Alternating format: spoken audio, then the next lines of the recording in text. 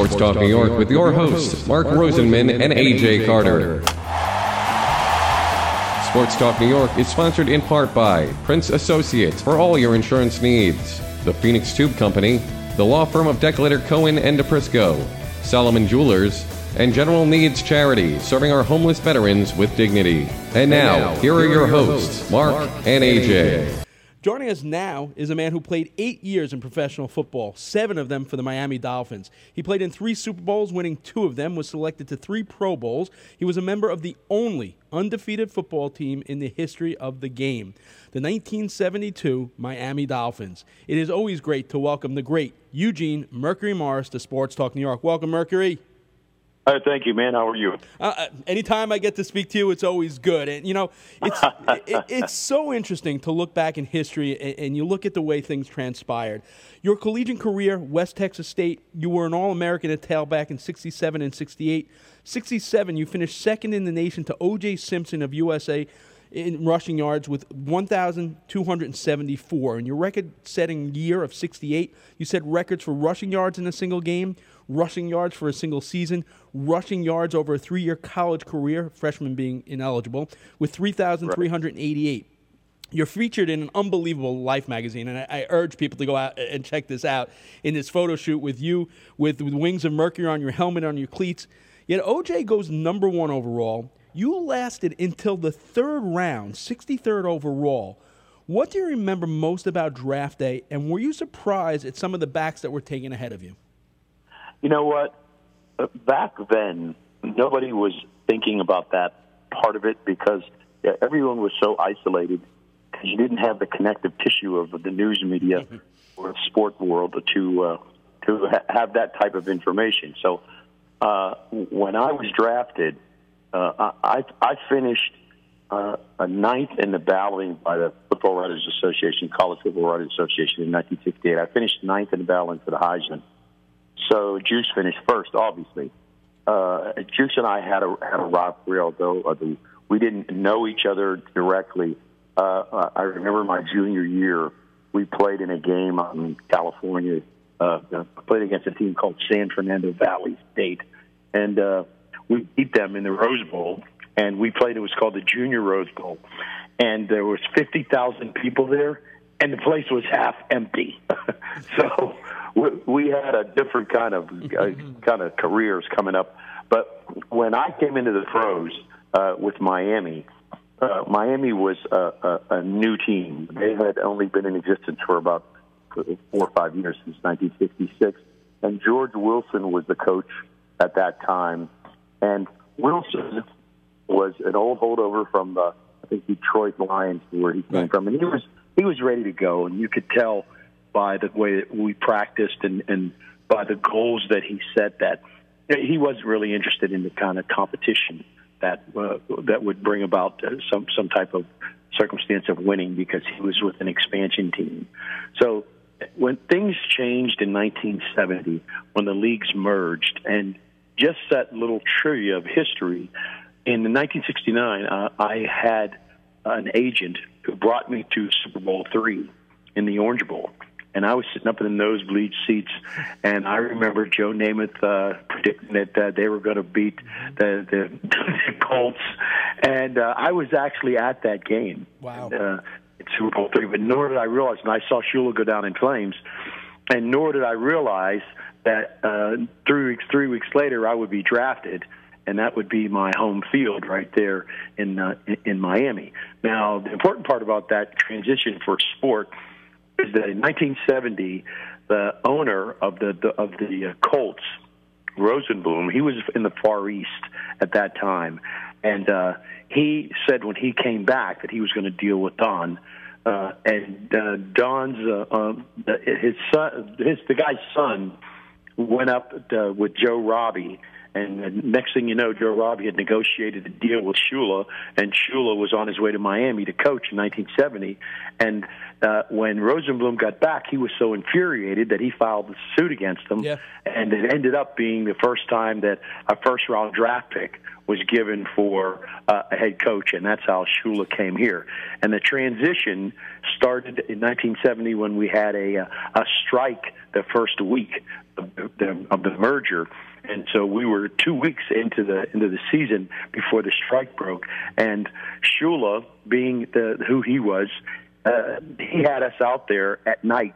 The first day that the strike broke, there was no lights, no nothing.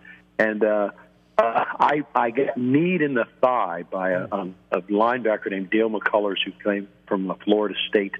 Now this is 1970 now, right? And the Shula made them practice 4 times a day. They said we have to catch up, and nobody knew who and what Shula was, and he told everybody from the beginning that you were going to make this team based upon how you perform in practice. And we went from when it was too hot with George Wilson in practice in the summertime, we'd go swimming. With Shula, we never had a drink of water in 7 years. So he kind of set the tone of how it was going to be in that time. And practices were grueling, and these guys were complaining and being out there 4 times a day, 7 o'clock in the morning with a walkthrough, and then 10:30 in pads, and then back out there again at 2:30 or 3 o'clock in pads, and then another 7:30 walkthrough, and then directly after that, you had to go into a meeting at 8 o'clock, and that lasted until 10:55, and curfew was 11 o'clock. So guys hated to go to sleep because they knew when they woke up they were going right back over there. Do it all over again. But gradually, as we started winning, the whole circumstance started to change. And I was not playing because I would be out for 2.5 months. So I watched these guys. And to this day, these guys say, "Hey, man, do you remember those 4 days?" I go, "No, I don't, because fortunately, I was in the hospital." Oh man. Fortunately. That's unbelievable. And we've talked about that so much in sports, about culture changes from one coaching regime to the other. And what you just described is a major culture change. And, he takes the team to the playoffs in the first year, a Super Bowl in season 2. And this is what I find interesting. One of the most fascinating things for me about Don Shula was, anyone else would have looked at, the first 3 years of that franchise not having any winning records. I think at that point, the first 3 years under Wilson, I think you guys were something like 25 games under 500. You go to a Super Bowl, you lose the Super Bowl. The first thing the next season, the first thing that Coach Shula does is he brings the team together and makes you watch the film of the Super Bowl loss. So I have a couple of questions. First, do you remember the feeling you got watching that film? Do I remember it? I remember it so well, man. I actually wrote it down in a book that I made about the 72 team. And Shula, when we came back that day, he was like glad to see us, and he was pretending like, "Oh, hey, I'm glad to see you guys. This is pretty good. We're gonna go in and look at some film." And when we got in there, he started reaming us, and this is what I wrote. It says, "A chance to redeem ourselves for the beating that administered by the Dallas Cowboys in Super Bowl VI, an embarrassing performance in the last game of the season. We lost the Super Bowl. Our entire motivation when we came back in 1972 was redemption. Don Shula made us watch that game what seemingly like every day for a week. Coach Shula turned off the projector and said, 'Now, you see how sick you feel now? You see how sick and sorry you feel now? Well, just think of how sick and sorry you're going to be if you don't go back and redeem yourselves for what you did last year.' Coach Shula put the performance of the Dolphins in Super Bowl VI on the level of a sin and called for redemption. Shula acknowledged that it was, quote, just as much my fault because I forgot to tell you that you can't be world champions unless you win all 3 seasons. The regular season, which was 14 games at that time, the playoff season, which was 2, and the Super Bowl. So if you play well enough to win, your season will boil down to one game, the championship, and that's the game you got to win." Wow. That's what he told us. Talk about setting a tone. So when you're watching this film and you're feeling it, obviously so viscerally that you wrote this down and you remember it to this day, looking around the room, what were the faces like in that room as you guys are watching that loss over again and then over again that first week? Oh, it was the way that he had done it, because we went from 3-10-1 team and with no desire to the playoffs the first year and then the Super Bowl next. So we had that quick transition from absolute failures to absolute success, with the exception of the fact that he also he had a reputation for not being able to win the big game too. So it was just as much on his back. He had lost to the Browns back in the mid-'60s in the NFL championship. Then he had lost into the other Super Bowl in Super Bowl III, and now here he goes. We had lost again against the Cowboys in Super Bowl VI. So it was just as much on his back. And there was another piece in there that he said, a quote, he said, "We know that the how we feel after that game, we never wanted to feel that way again." And he made sure that's how we approached the year, because after that fiasco was over, and he said, "Now I'm going to walk out of this room, and you guys better figure out how you're going to get this done." And when we were stunned at how he had really come down on us so hard, but then that reflected in the type of way that we had to practice. So we practiced with such a type of dedication and in the classroom and doing everything that you would do if it were a movie, that we were determined to go back and create a team that would go through the season one by one to get back to that one game, because that's where the championship lies. If you can get back to that one game, then you're in the championship. So our thought process then was not about going undefeated. We just happened to go unbeaten. What we were trying to do was play those 16 games to get back to that one game to redeem ourselves for what had happened then. It's unbelievable. And if you just tuned in, we're speaking to the great Mercury Morris, one of my favorite. I love that team. There's something about that team, so many different characters and so much energy on that team. And, we all talk about the undefeated team, but what really, people of a certain age don't realize that this, in fact, to go undefeated is one thing, but the underlying notes on this team is what never really gets talked about. That team was number one in offense, number one in defense, number one in special teams, fewest giveaways, most takeaways, least penalized team in the league, scored the most points, gave up the least, broke the rushing record that year, had 2 1,000-yard rushers for the first time in NFL history. And on top of all of that, all this happens without their star quarterback, Bob Griese. They have a quarterback who, correct me if I'm wrong, Mercury, basically started his career when you were 9 years old. Burrow was playing for the Steelers when I was 10. 10, okay. 10 years old. He's the guy who's under center for 11 weeks. And that team really, forget about the record. All those things I said makes that team the perfect team. Aside from the redemption, what do you attribute? Obviously, there had to be such an attention to detail to be the least penalized team alone. Takes so much work on all the coaches, offensive side, defensive side.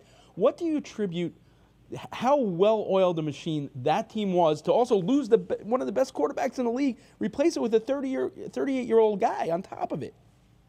It was discipline. He taught us that much, that practice is where you win games. And he would constantly remind us that if he'd see somebody messing up, hey, everything we do out here is for a reason. We do nothing out here just to do it.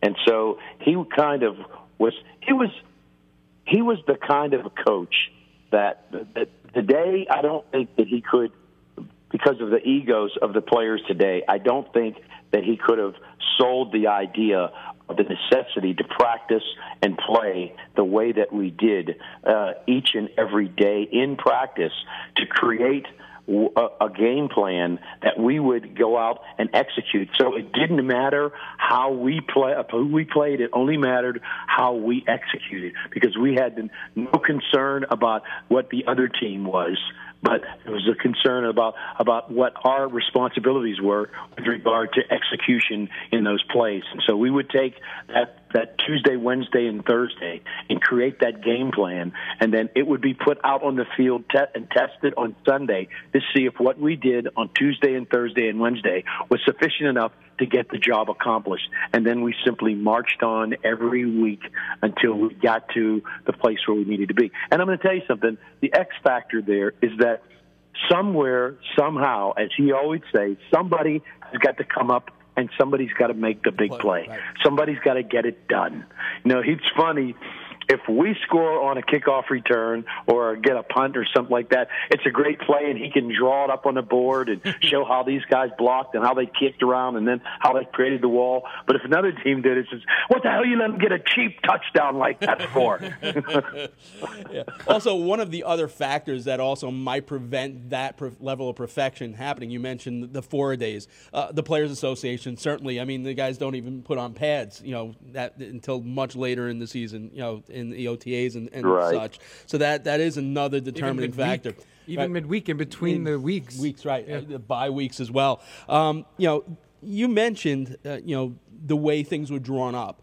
But it's also interesting is that I think that the backfield of that team complemented each other so well, because you could have Larry Csonka just, you know, obviously, you know, dominating the inside, all right? Then you have defenses trying to shut off the inside, and boom, you go in, a pitch to the outside, and these guys are gassed from you know, first of all, Larry just pounding them, and your speed, on top, even if they weren't gassed, they can't catch you. So what was it about you, Larry Csonka, and Jim Kiick that complemented each other so well? Because you don't ever see three running backs get the amount of touches that you guys did and you know, put all the egos aside and excel the way you guys did.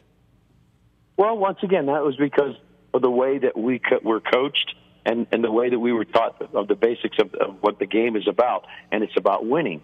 And he had a strategy that, well, he made the strategy up because I wanted to play, and I went to him after Super Bowl VI, and we didn't get to an argument, but it was a testy circumstance.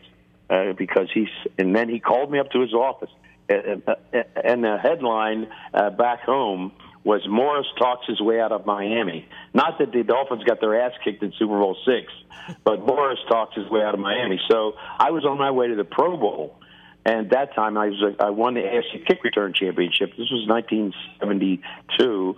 So and that was back when it was still a rivalry between the old AFL and the NFL. You know, they had Butkus and Nitschke and Bart Starr and these guys on the other side, and then on our side we had Leroy Kelly and Floyd Little in the backfield, and the old AFL rivalry was still existing in that game right there. And I remember when McCafferty was the coach, because we beat Baltimore in the AFC Championship. McCafferty was the coach, and Leroy Kelly and Floyd Little, they said, "Hey, young blood, listen, you know, you just stopped playing last week. We haven't been out there in about 3 months, man." I said, "We don't want to get hurt, so why don't you go on in there and play for us?" So in the second half, the Coach McCafferty gave me a shot to play, and long story short, I carried the ball 5 times for 55 yards and set up the 3 field goals that Jan Stenerud kicked, and Jan was the MVP in that game. But he said that you know, the Morris, that those runs that he made, those just set up our scores, and I did all that in the second half. And so then Landry says in the paper, he says, "Geez, I'm glad this kid didn't play against us. He might have made a difference." And then that kind of made Don like Captain Cowtail to what, and that's when McCafferty said the same thing. "I'm glad I put this kid in." So over the summer, he calls me and he says, "Listen, I'm going to give you a chance to play. I'm going to give you a chance over and see if you can take what it's necessary for you to be in there, not full time, but splitting time with Jim." And I said, "That's all I want is a chance." So he gave me a chance in that preseason. Long story short, I led the team in rushing and scoring, and so that gave me an opportunity to play. And I just want to say this. I love Jim Kick.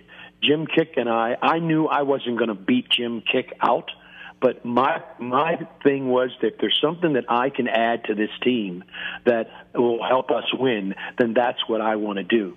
So Don came up with this strategy called it's a run, pass, pass, run. If it's run, pass, then I'm going to be in the game. If it's pass run, then Jim's going to be in the game.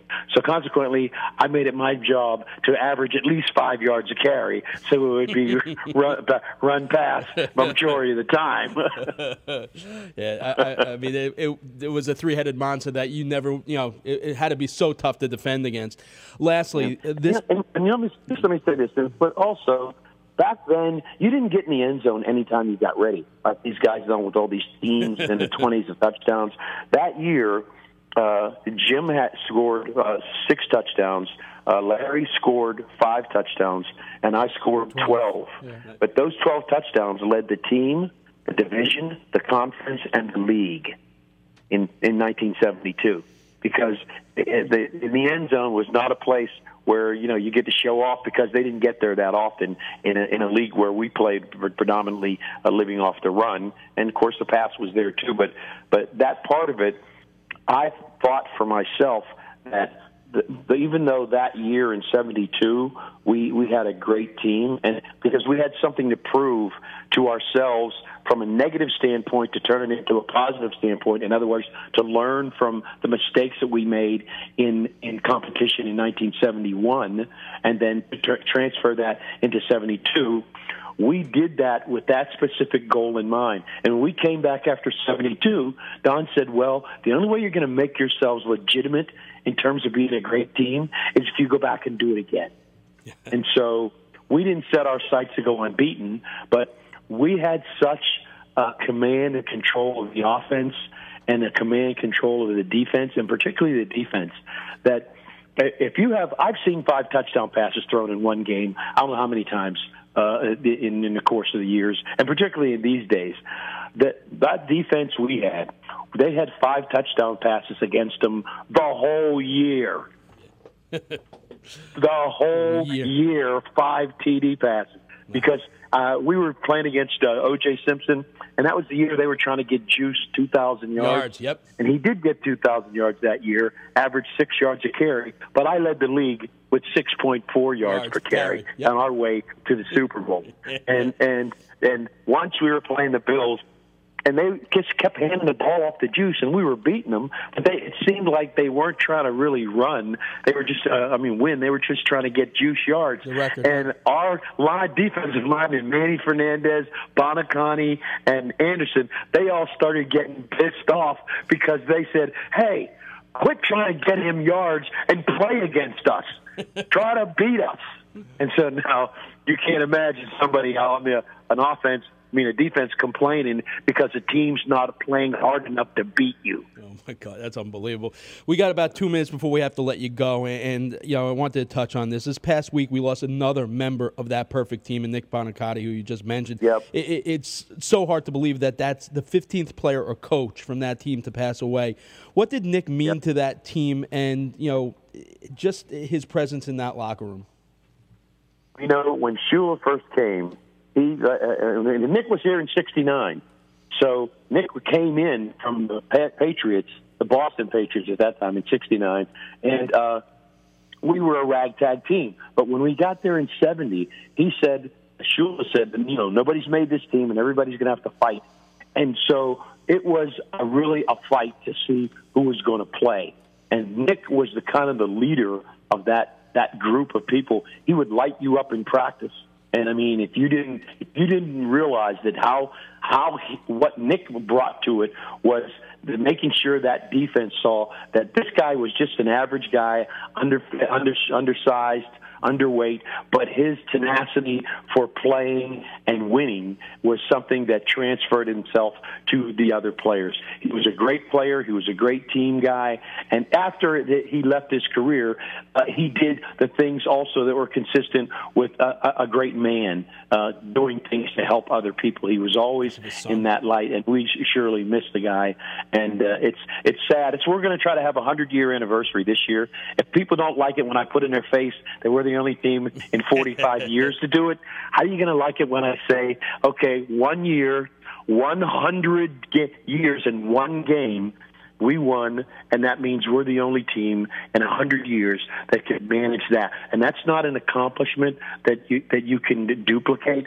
It's an achievement that should be recognized. Absolutely. And that's what we're trying to get the league to do, to recognize that, hey, give us the shot to say that in these 100 years there was one team. We didn't establish greatness, but we were the best ever. Unbelievable.